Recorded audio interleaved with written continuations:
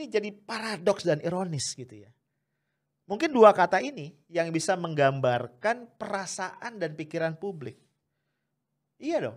Ya gimana caranya menjelaskan sebuah negara di mana pemerintahnya itu mengendorse gerakan wakaf, tapi juga at the same time mengusik jilbab di sekolah dan membiarkan seorang ulama panutan umat itu dituduh radikal. Ayo, gimana cara jelasinnya? Guys, kita ngobrol-ngobrol lagi di penghujung weekend ya, besok udah Senin lagi. Karena ini adalah weekly recap, maka seperti biasa kita akan flashback. Apa sih yang udah kita obrolin selama seminggu kemarin ya? Kita sempat ngomong tentang paradoks. Ini di podcast 182 ya. Di satu sisi pemerintah ngajak umat Islam untuk wakaf uang. Tapi di sisi yang lain ada SKB 3 menteri ya. Mendikbud, Mendagri, Menteri Agama. Yang itu urusannya dengan seragam sekolah. Ya, ini ironis banget ya. Lalu juga muncul GAR. Ya, Gerakan Anti Radikalisme Alumni yang mengatasnamakan ITB. Ini menyerang tokoh-tokoh muslim ya. Pak Din Samsudin, Ibu Nur Hayati Subakat, kemudian juga ada satu dekan di ITB yaitu Pak Brian Yuliarto. Nah ini parah ya, panjang dan gaduh sekali. Nah tapi kita lihat dulu ya, kegaduhan SKB 3 menteri soal seragam tadi. Ya ini jadi luas guys. Karena kita lihat pemerintah pusat itu satu lebay. Awalnya kan kasusnya di satu sekolah di Padang ya yang sebenarnya bisa diselesaikan. Ini kesalahpahaman, ada orang tua siswi non-muslim yang protes karena putrinya diwajibkan berkerudung. Sebenarnya ini paling jauh bisa diselesaikan di level kota atau mungkin juga di level provinsi selesai. Tapi dibawa ke pusat muncul SKB. Nah di SKB itu ada poin guys yang melarang sekolah ataupun Pemda untuk memberlakukan ketentuan seragam yang menunjukkan kekhasan agama tertentu. Nah, ini kan parah ya. Ini bisa menimbulkan kegaduhan dan betul itu terjadi. Apalagi kemudian guys, pemerintah pusat itu memberikan ancaman bagi sekolah yang tidak menaati SKB tadi itu akan ada peninjauan kembali misalnya terhadap penyaluran dana BOS. Nah, of course, ancam-mengancam ini membuat perlawanan keras ya, terutama dari Provinsi Sumatera Barat, dari ranah Minang of course ya.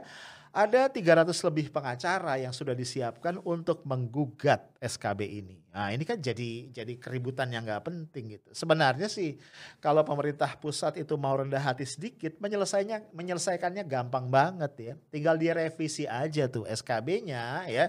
Yang dilarang adalah mewajibkan atau menganjurkan menekankan penggunaan busana atau seragam dengan kekhasan agama tertentu bagi yang mereka tidak seagama. Selesai kan sebenarnya. Nah, ada hal menarik nih di sini. Salah satu anggota DPR RI dari fraksi Partai Amanat Nasional, Pak Gus Pardi Gaus ya, ini mencoba melakukan interupsi dalam sidang paripurna DPR RI untuk mengangkat kasus ini. Tapi sayangnya saat ngomong tiba-tiba kembali mikrofonnya dimatikan oleh pimpinan sidang. Ini kan kita jadi ingat ya, kasus mematikan mikrofon ini sebelumnya pernah terjadi ketika rame-rame pengesahan Omnibus Law Undang-Undang Cipta Kerja. Masih ingat kan? Nah, soal mematikan mikrofon anggota dewan ini guys, of course ironis ya. Ya kalau anggota dewan aja mau ngomong susah, apalagi rakyat biasa. Padahal kan Pak Jokowi itu mengimbau agar kita semua rakyat itu lebih aktif untuk mengkritik. Nah seruan ini tuh mengundang skeptis ya, sikap skeptis yang banyak banget dari berbagai pihak. Ya karena nggak sinkron ya antara statement Pak Jokowi dengan realita yang kita lihat di lapangan. Ya misalnya ya Pak JK itu kan bukan mempertanyakan. Pak JK itu kan bilang gini ya, coba tanyain Pak Jokowi gimana caranya mengkritik tapi nggak dipanggil polisi. Karena faktanya kan kemarin-kemarin banyak pengkritik yang kemudian diundang ya, atau ditangkap sama polisi gitu. Ternyata statement Pak JK ini direspon dengan normatif. Ya silakan pelajari undang-undang, kira-kira begitu ya kata jubir presiden. Yang paling kacau beberapa orang di KSP itu nanggepinnya ngegas ya.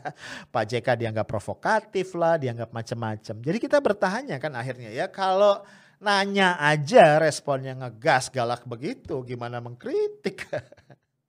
Digonggongin kali kita ya. Nah Salah satu yang juga skeptis atas seruan kritik ini itu adalah komika dari NTT yang mungkin kita kenal ya sebelumnya, yaitu Abdur Arsyad.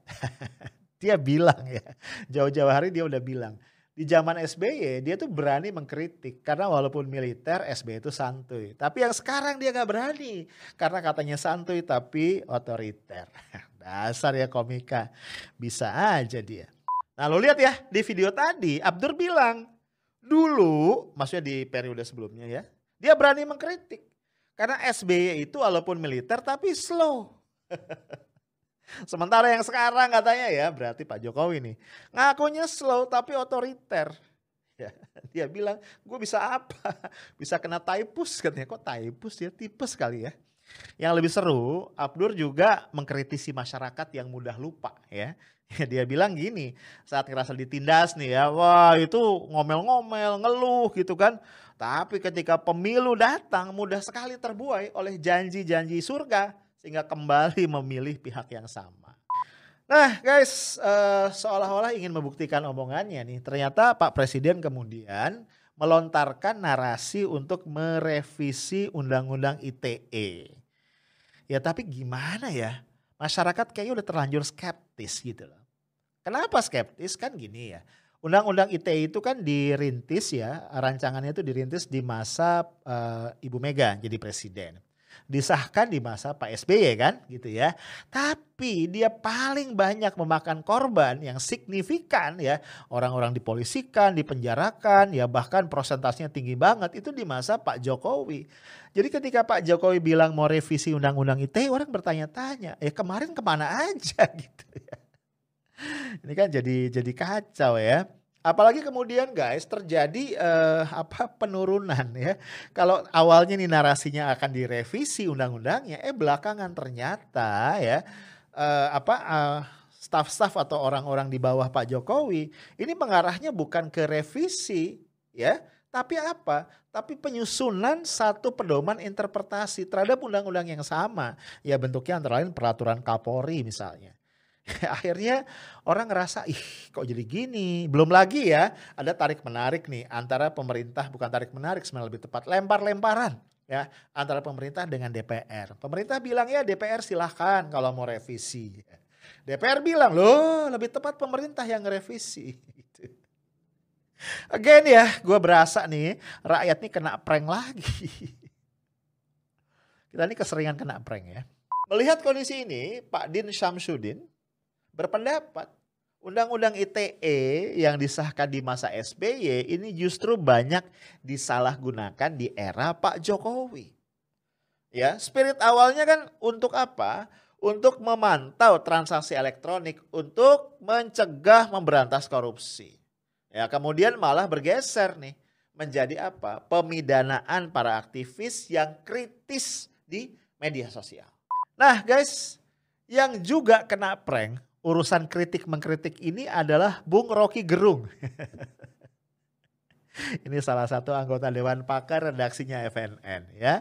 Jadi kan ceritanya ya Bung Rocky Gerung ini mengkritisi narasi presiden untuk merevisi Undang-Undang ITE. Dia bilang gini ya, yang perlu direvisi itu bukan Undang-Undang ITE ya, tapi isi kepala Pak Presiden.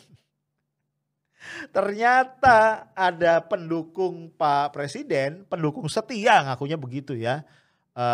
Husin Alwin kalau gua nggak salah, marah. Marah. Dan menyatakan siap untuk menggugat.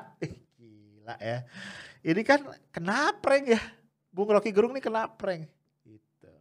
Ya walaupun kayaknya agak susah ya. Karena Pak Kapolri itu sudah mengingatkan. Pak Kapolri yang baru ya Pak Listio Sigit Prabowo sudah mengingatkan bahwa kalau dugaannya adalah penghinaan atau pencemaran nama baik ya, defamasi, itu adalah delik aduan, sehingga yang mengadukan itu ya harus orang yang merasa dihina atau dicemarkan nama baiknya. Berarti ini harus Pak Jokowi sendiri. Ribet itu ya. Nah gak berapa lama guys, itu malahan Rocky Gerung yang kena prank. Ya. Ini ada orang namanya Husin Alwin. siap melaporkan Rocky Gerung ke polisi karena pernyataan Rocky Gerung ya di video tadi bahwa isi kepala Jokowi harus direvisi, bukan Undang-Undang ITE. Nah, Husin Alwin yakin pendukung Jokowi ini bakal sakit hati jika membaca pernyataan Rocky Gerung tersebut. Dan Rocky Gerung dianggap amoral. Gila ya. Nah guys, di minggu kemarin kita juga masih bicara keprihatinan kita. Kita berbagi nih ya rasa miris kita mengenai soal korupsi bansos ya di Kemensos. Sampai sekarang ini progresnya belum berarti. Ya, bahkan nih guys ada kekhawatiran nih jalan di tempat atau bahkan akan sekedar berhenti hanya sampai Juliari Batubara. Ya, sehingga kader-kader PDIP yang lain yang sudah disebut-sebut namanya, apalagi so-called anak palurah, apalagi madam bansos, kayaknya sih nggak bakal tersentuh ya. Nah ini yang bikin kita miris. Nah kelambatan proses KPK tadi ya dalam mengusut atau ya membereskan kasus ini sampai dituntut ke Pengadilan Negeri Jakarta Selatan oleh Masyarakat Anti Korupsi Indonesia.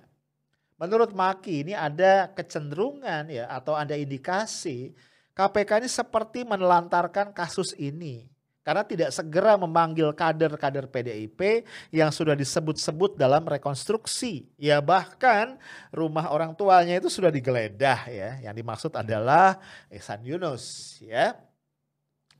Nah, dalam kasus ini ya, konteks bansos, korupsi bansos di Kemensos ini yang menarik. Ya, ini nggak hujan nggak angin.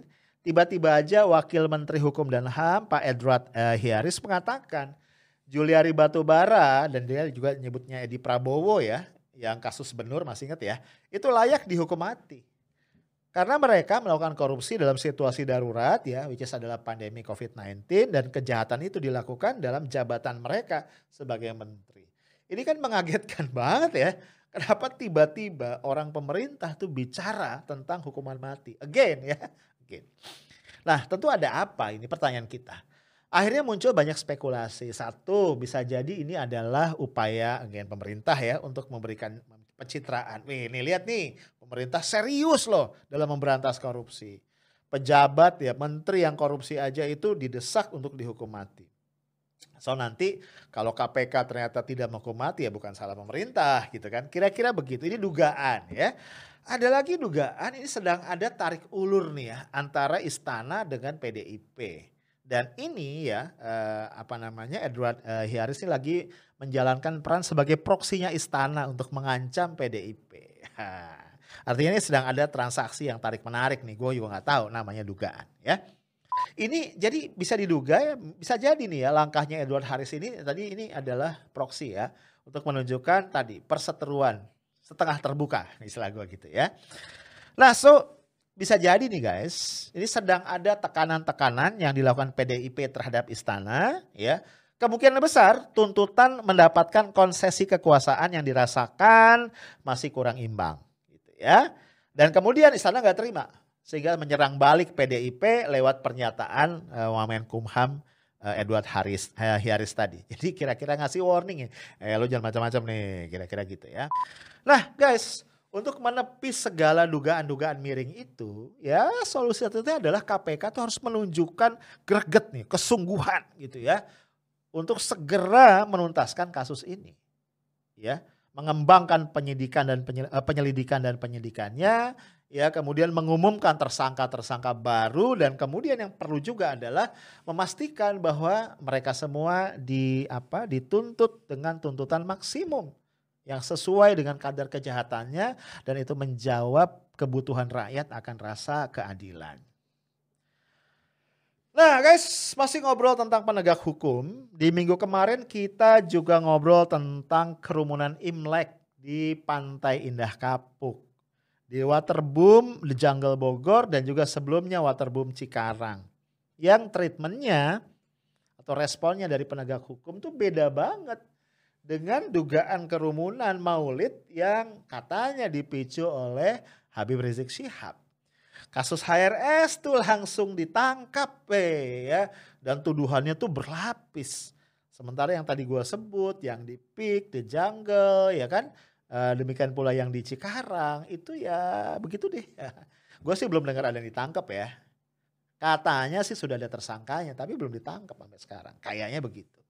Nah, jadi kita teringat nih sama janji Kapolri baru ya Pak Listio Sigit Prabowo yang waktu di DPR RI ya kan ketika itu fit and proper test itu berjanji dengan tegas dia bilang mulai sekarang tidak boleh lagi ada kesan bahwa hukum itu tajam ke bawah dan tumpul ke atas. Nah, semoga Pak Listio Sigit nonton podcast ini. Ini kita nagih janji nih Pak ya. Karena again ini akan terus menggerus rasa keadilan masyarakat, akan terus menurunkan trust masyarakat kepada pemerintahan Presiden Jokowi. Nah, masih tentang kepolisian guys.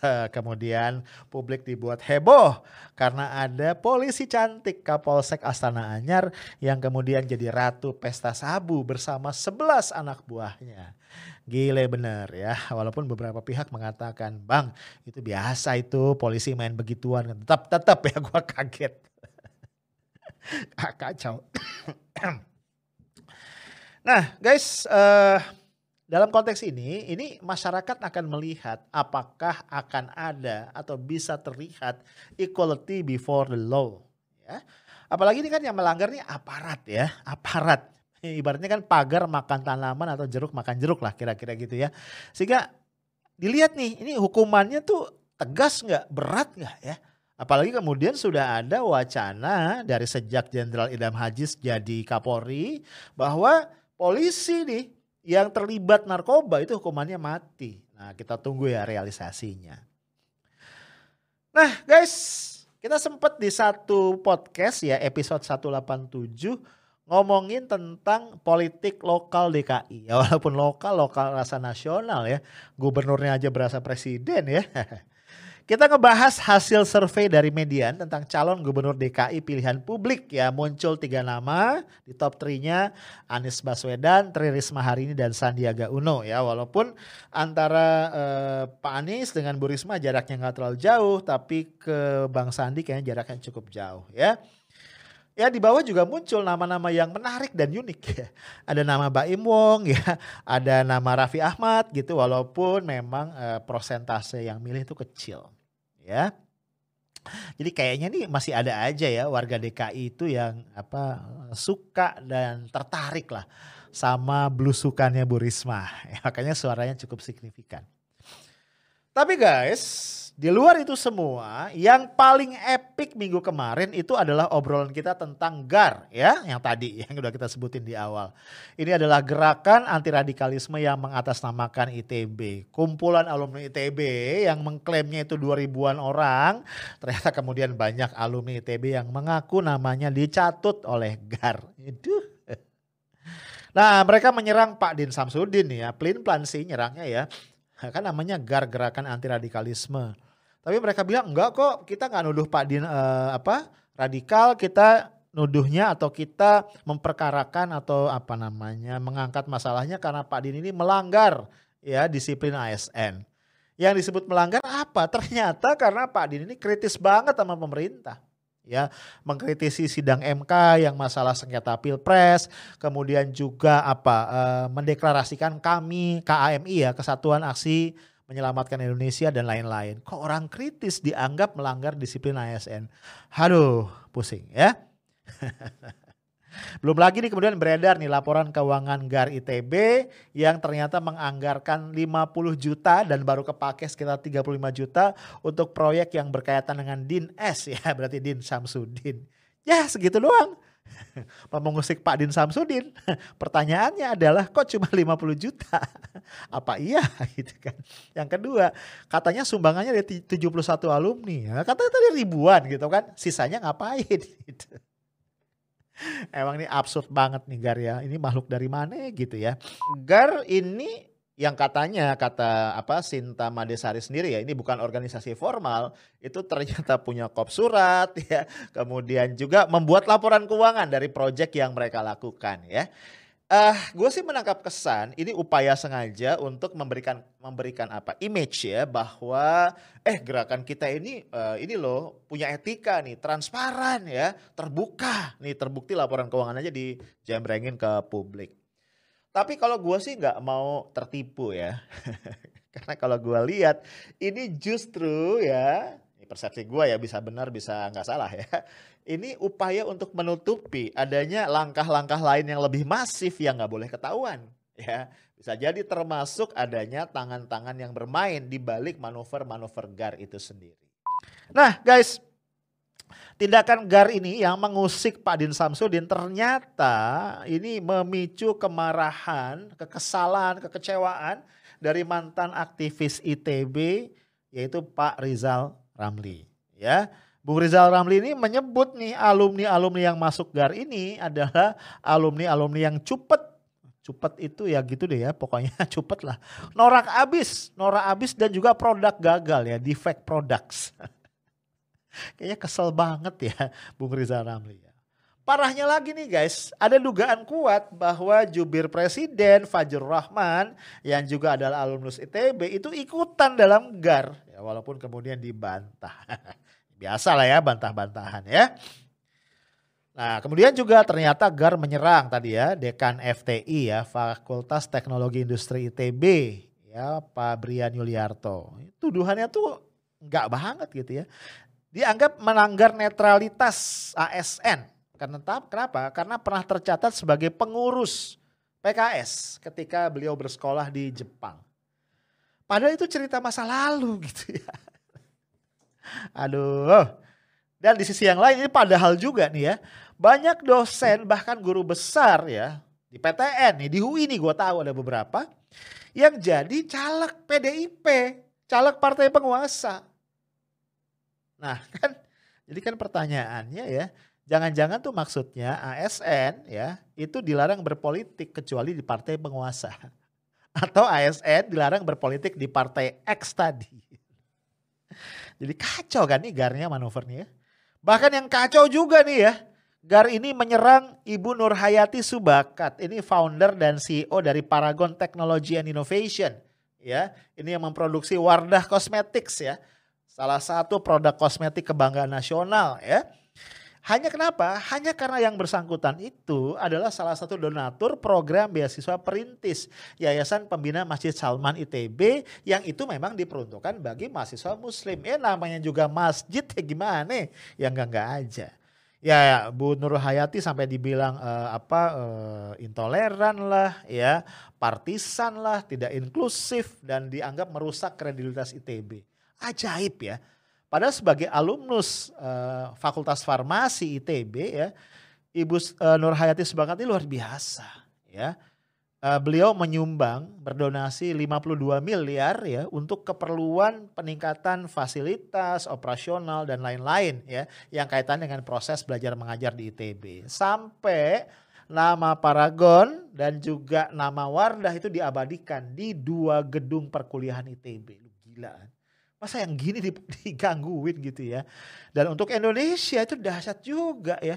Dalam COVID kemarin ini Ibu Nur Hayati Subakat itu berkontribusi menyumbang 40 miliar kalau gua nggak salah. Ya untuk penanganan COVID lewat beberapa rumah sakit. Nah guys, serangan ya dari GAR yang membabi buta ini terhadap warga senior Muhammadiyah ya, Pak Din Samsudin maksud gua ini berbuntut panjang ya. Tim advokasi Majelis Hukum dan HAM PP Muhammadiyah bersiap-siap menuntut GAR ITB ke jalur hukum. Ya, bahkan tim advokat ini sudah mendapat surat kuasa dari Pak Din Samsudin. Kita dengan Bismillahirrahmanirrahim, saya memberikan kuasa kepada Majelis Hukum dan HAM PP Muhammadiyah dan para advokat yang bergabung di dalamnya, yang namanya tertampung di sini, dan saya yakin masih banyak lagi nanti akan bergabung. Semua langkah kita ini adalah langkah yang bawa kebaikan dan kemaslahatan bagi bangsa dan negara. Amin. Maka dengan Bismillahirrahmanirrahim saya tanda tangan surat kuasa itu.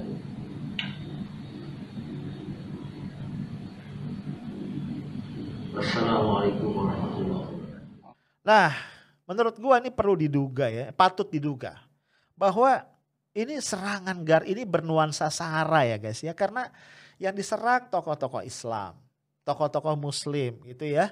Kemudian Sorry nih ya, kalau kita cek list daftar namanya itu, list daftar nama ya, rancu.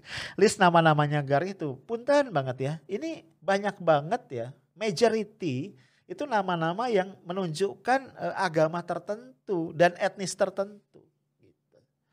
Belum lagi dia mencatut sejumlah tadi ya nama alumni ITB.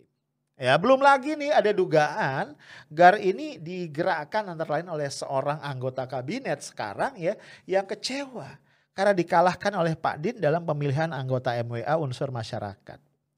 Ya belum lagi kita melihat ya, ini kenapa misalnya ketua MWA ITB itu berkali-kali yang mendesak Pak Din untuk mundur.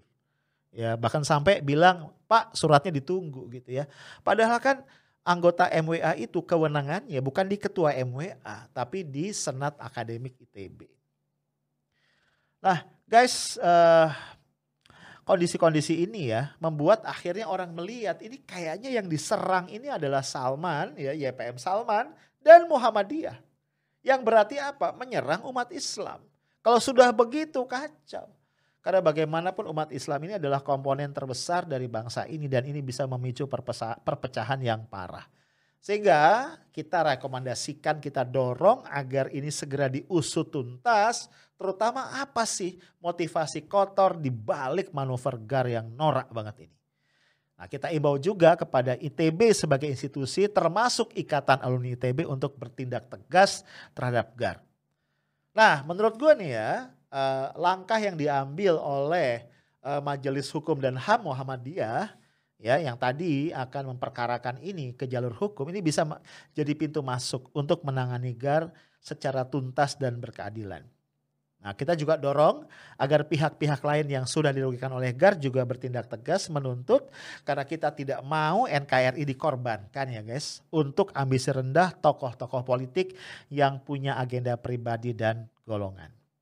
Kita prihatin ya guys dengan manuver GAR, ternyata PR kita nih ya di dalam menegakkan satu iklim demokrasi yang dewasa, iklim demokrasi yang matang dan substantif itu masih sangat banyak. Tapi guys, gue ingin tegaskan jangan pernah berhenti berbuat, bekerja dan berharap berdoa untuk Indonesia yang lebih baik dan bermartabat. Karena Indonesia adalah punya lo, punya gue dan punya kita semua. Stay tough, smart and professional. Assalamualaikum warahmatullahi wabarakatuh.